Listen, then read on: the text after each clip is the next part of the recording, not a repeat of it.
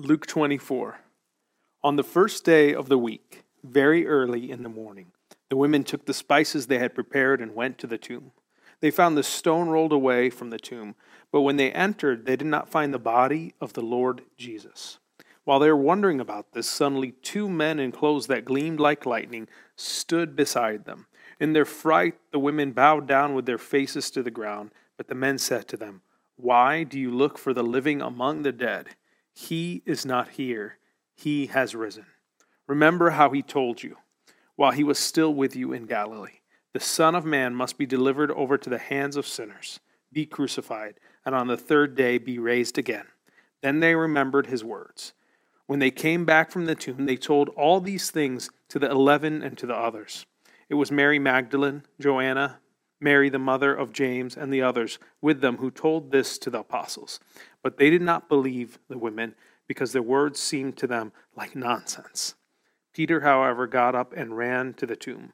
Bending over, he saw the strips of linen lying by them, and he went away wondering to himself what had happened.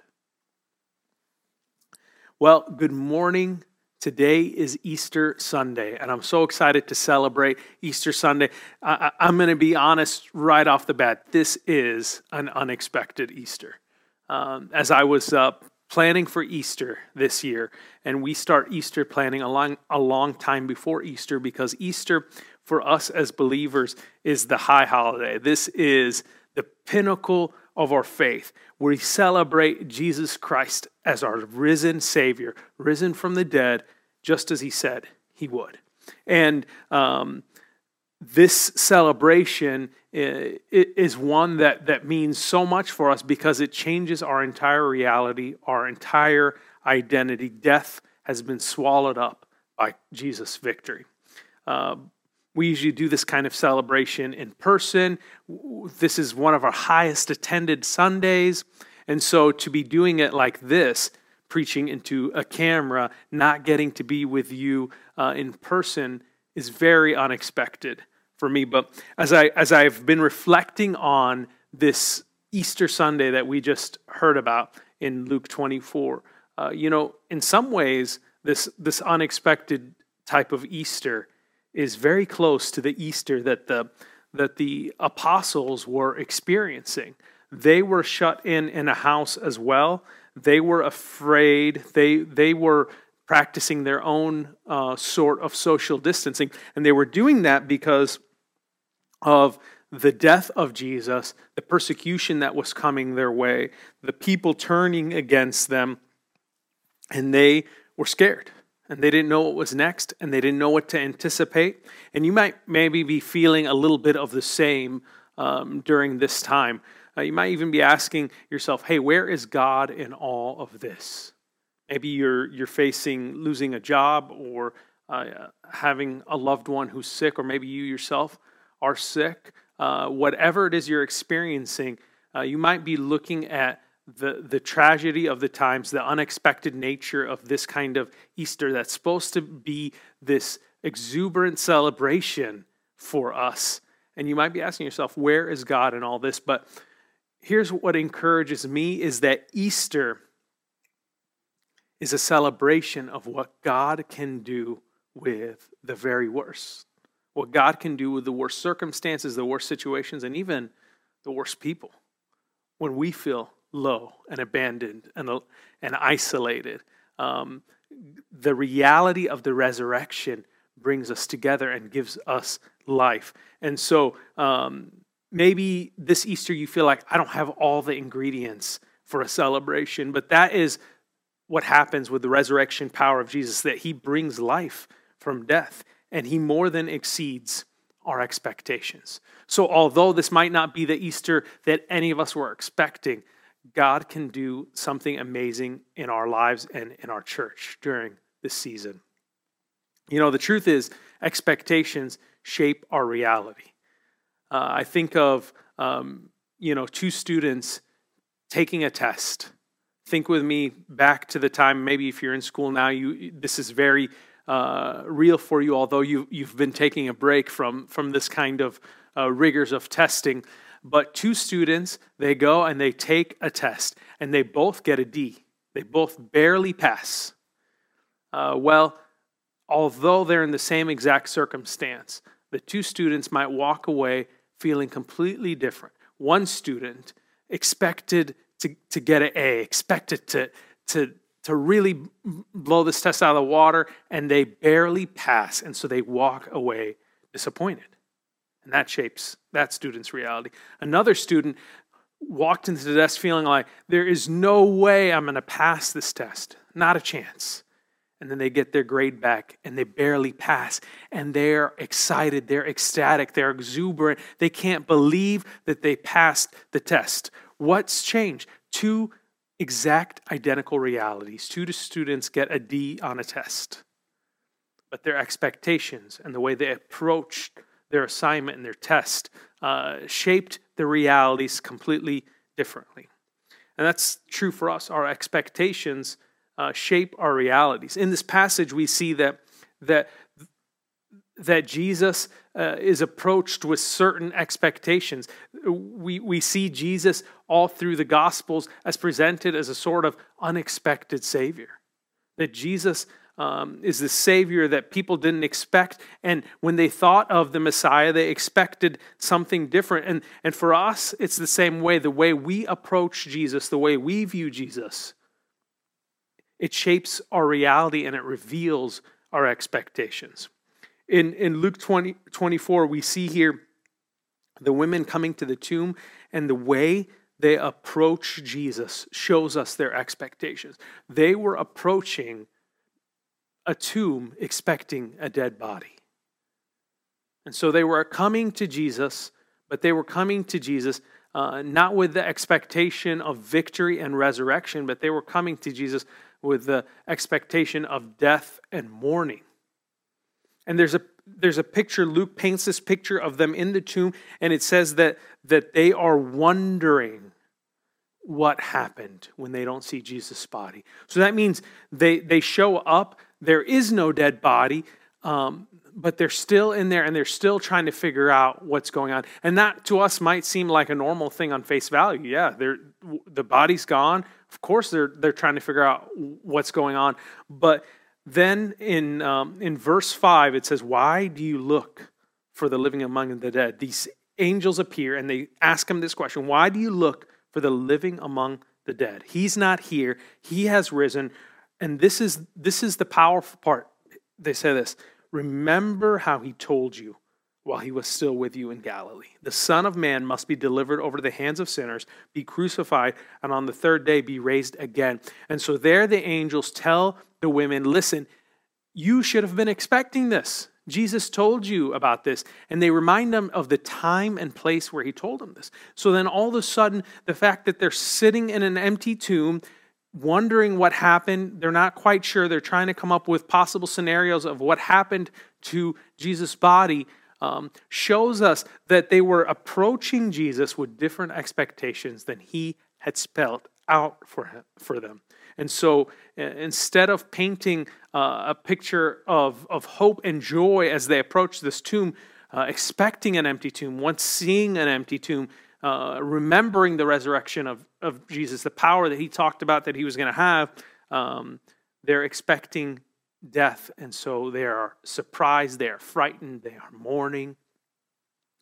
And for us, I think that same question applies to us. What are our expectations as we approach Jesus? And I think that question that the angels pose to the women is so important for us today as well. Why do you look for the living among the dead?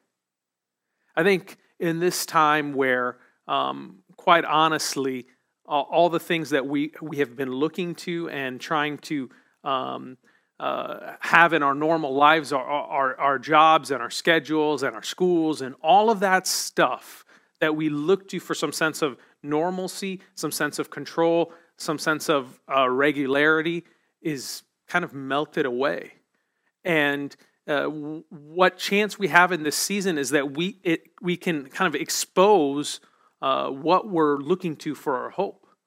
And so some of us might be needing to ask ourselves and realizing at this time that really I'm looking for life among dead things. That really I'm looking for a sense of life and purpose in a career. And that's not where life is found. Maybe I'm looking for a sense of life and purpose in some kind of social structure that I'm in, and that's not where life is. Maybe I'm looking for life and purpose in my achievements or in my whatever it may be, but that's not where life is.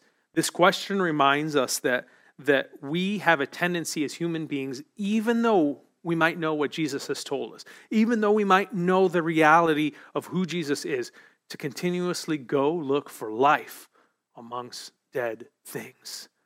So the question for us is, what are we expecting? The story shifts, they go back, their expectations are entirely blown out of the water. And they go back and they share what had happened. And what we see here is that these women whose expectations have been completely transformed, they've been given the new reality of the resurrection, just like Jesus said. They become unexpected witnesses. They didn't expect to be witnesses, and also they, in the culture in this time, are very unexpected witnesses. It says this starting at verse 9, when they came back from the tomb, they told all these things to the 11 and to the others. It was Mary Magdalene, Joanna, Mary the mother of James, and the others with them that told this to the apostles, but they did not believe the women because their words seemed to them like nonsense. Peter, however, got up, ran to the tomb. Bending over, he saw the strips of linen lying by themselves, and he went away wondering to himself what had happened. Mary Magdalene and these women, first into the empty tomb, they're the first to see the resurrected Jesus. They are the witnesses of the resurrection first. And where we are, it might not seem significant that women are mentioned first, but it really is, because in that culture, in that time, women weren't even seen as people who can give a solid testimony. In a legal court, a woman's word is not regarded as valid at that time. And so for God to be trying to construct this narrative that is going to shape all of eternity, shape the world, he puts first this word, this witness, in the hands of women that would have been regarded as not viable at the time. And I like to think of it this way, because the story is so grand, and the story is in a way bigger than any of our expectations, that God would defeat death entirely. If this was in any way a false story, I believe that they would have tried to find the most credible witnesses, some kind of wise old man that would have been well respected, a figure like that, to say that was the first person to see the resurrected Jesus. But instead, Jesus chooses to use an unbelievable witness to share this unbelievable, unexpected story. And that, to me, is powerful. Even the apostles, the 11, it says, sitting in the room, who had experienced all what Jesus had done, they hear of the resurrection. And their immediate response is, man, I don't know if I believe this. Even though Jesus had told them in Galilee that this exactly would happen, even though these women that they trusted and had been with them and had been with Jesus just told them this is what happened, they still say, we don't believe. But Peter gets up and he runs to the tomb. And to me, that is an encouragement, because as believers, we are called, if you are somebody who believes in the Lord Jesus Christ, if you believe in the power of his resurrection, if you've given him lordship of your life, we are called to be witnesses. But sometimes fear gets in the way of that. We don't want to share the good news of Jesus because we're afraid, how are people going to receive this? How are people going to react to this? How are people going to respond to me sharing the good news of the resurrection of Jesus Christ? And to me, it encourages me that you know what? The truth is that there might be some people who are going to reject this.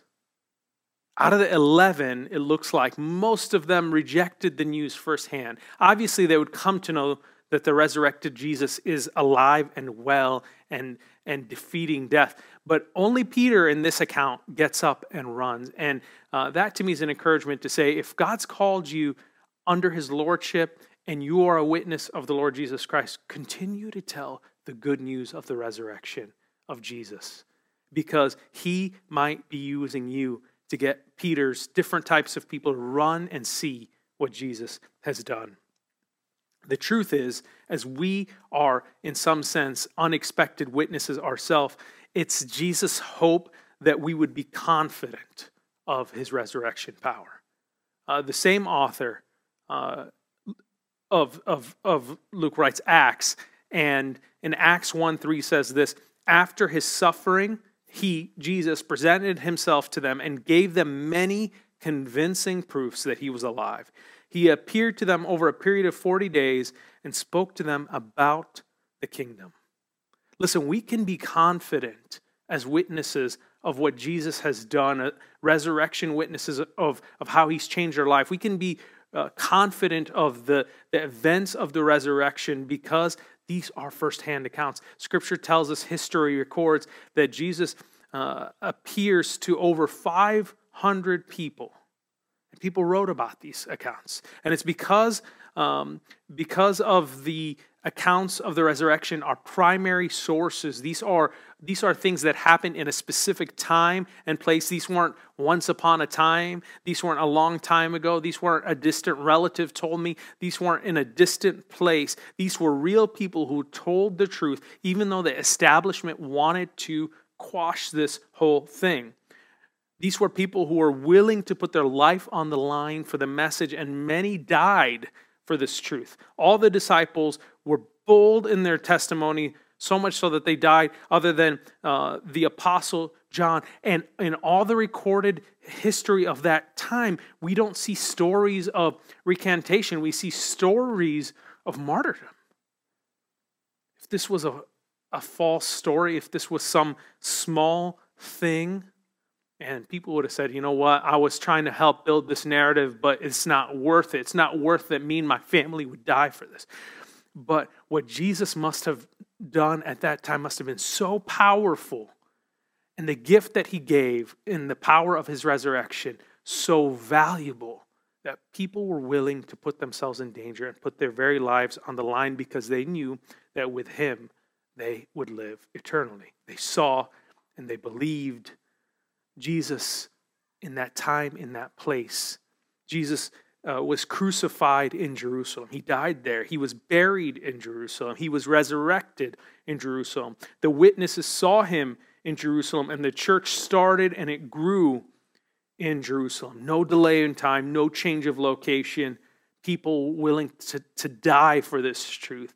And today we ask ourselves, as we approach this unexpected Easter, this unexpected Savior, we ask ourselves this important question: do you believe in the resurrection of Jesus? The truth is, I didn't expect Jesus in my life.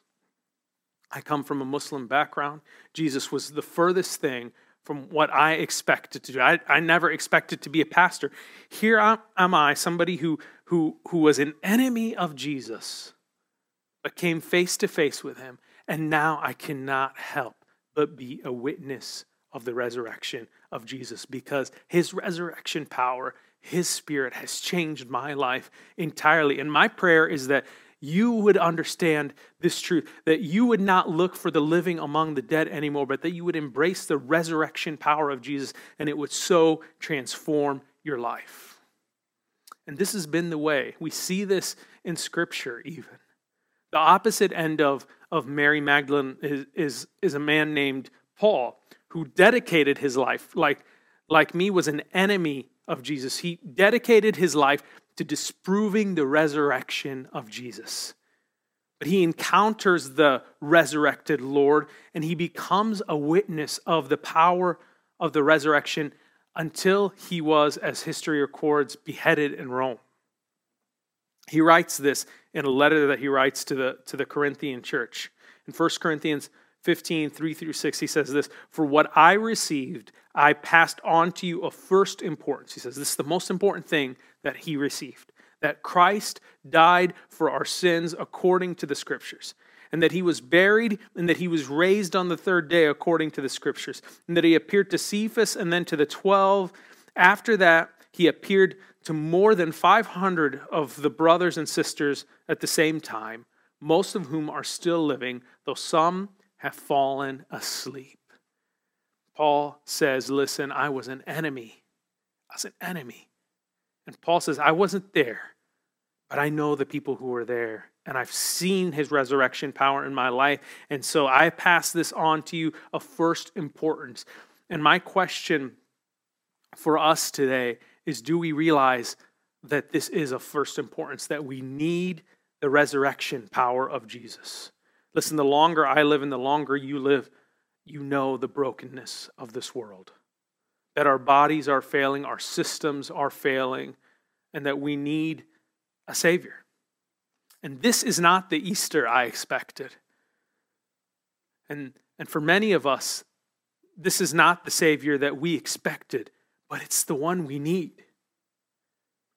And if that's you today, if you recognize your need for a Savior, if you recognize your need for a resurrection, I want to tell you today that Christ is risen from the dead. And that means that the obstacle or pain that is in your way, none of that is too big for his saving grace. When he defeated death, it was a signal to us as his people that there is no enemy left to be defeated. So my hope is that you would recognize the resurrection power of Jesus, that you'd put to death, as Scripture says, your old life and walk in your new life with Christ. The truth is that Jesus loves us so much, even with our mess, even with our baggage, even with our mistakes. But when he encounters us, he wants to change us. He wants to remake us. He doesn't want us to live in that old life anymore, but he wants us to step into a greater story that he has for us, a greater purpose. He wants to give us life out of death. He wants to take a circumstance like this and bring life through the power of his resurrection. And he wants to make you new. One of my favorite verses in Scripture is found in the Gospel of John 1, 12 through 13. It speaks of this new reality for those of us who embrace the need for our Savior. It says, "Yet to all who did receive him, to those who believed in his name, he gave the right to become children of God. Children born not of natural descent, nor of human decision or a husband's will, but born of God." We get to live in a new reality as children of God. And your circumstances, your background, your upbringing, your parentage, they can't keep you away from that. You get to be a new creation. For those of us who recognize our need and believe in the Lord Jesus Christ, a new life and a new identity becomes our right through the Lord Jesus Christ. And so what about you?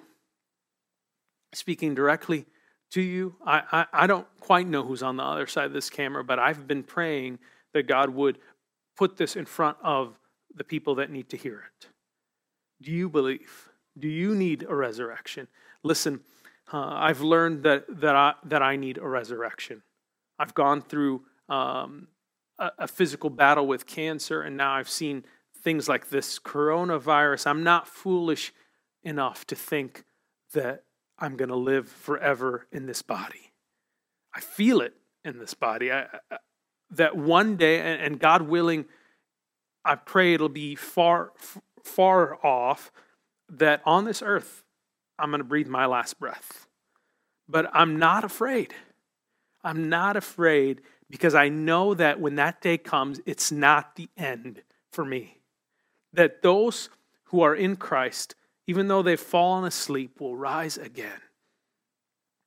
And in the meantime, we get to live a life of purpose. And we get to testify to the resurrection power of Jesus that we've seen at work in us. Why? Because Jesus is the resurrection and the life. Because the one who believes in him will live even though they die. This is the power of the resurrection found in Jesus. Listen, it's been over 2,000 years since that first Resurrection Sunday. But I love Easter every year because Jesus is still in the resurrection business. That Jesus is bringing new life to people year after year. This message doesn't get old to me because I've seen Jesus transform people's lives over and over and over again, and he's doing it today.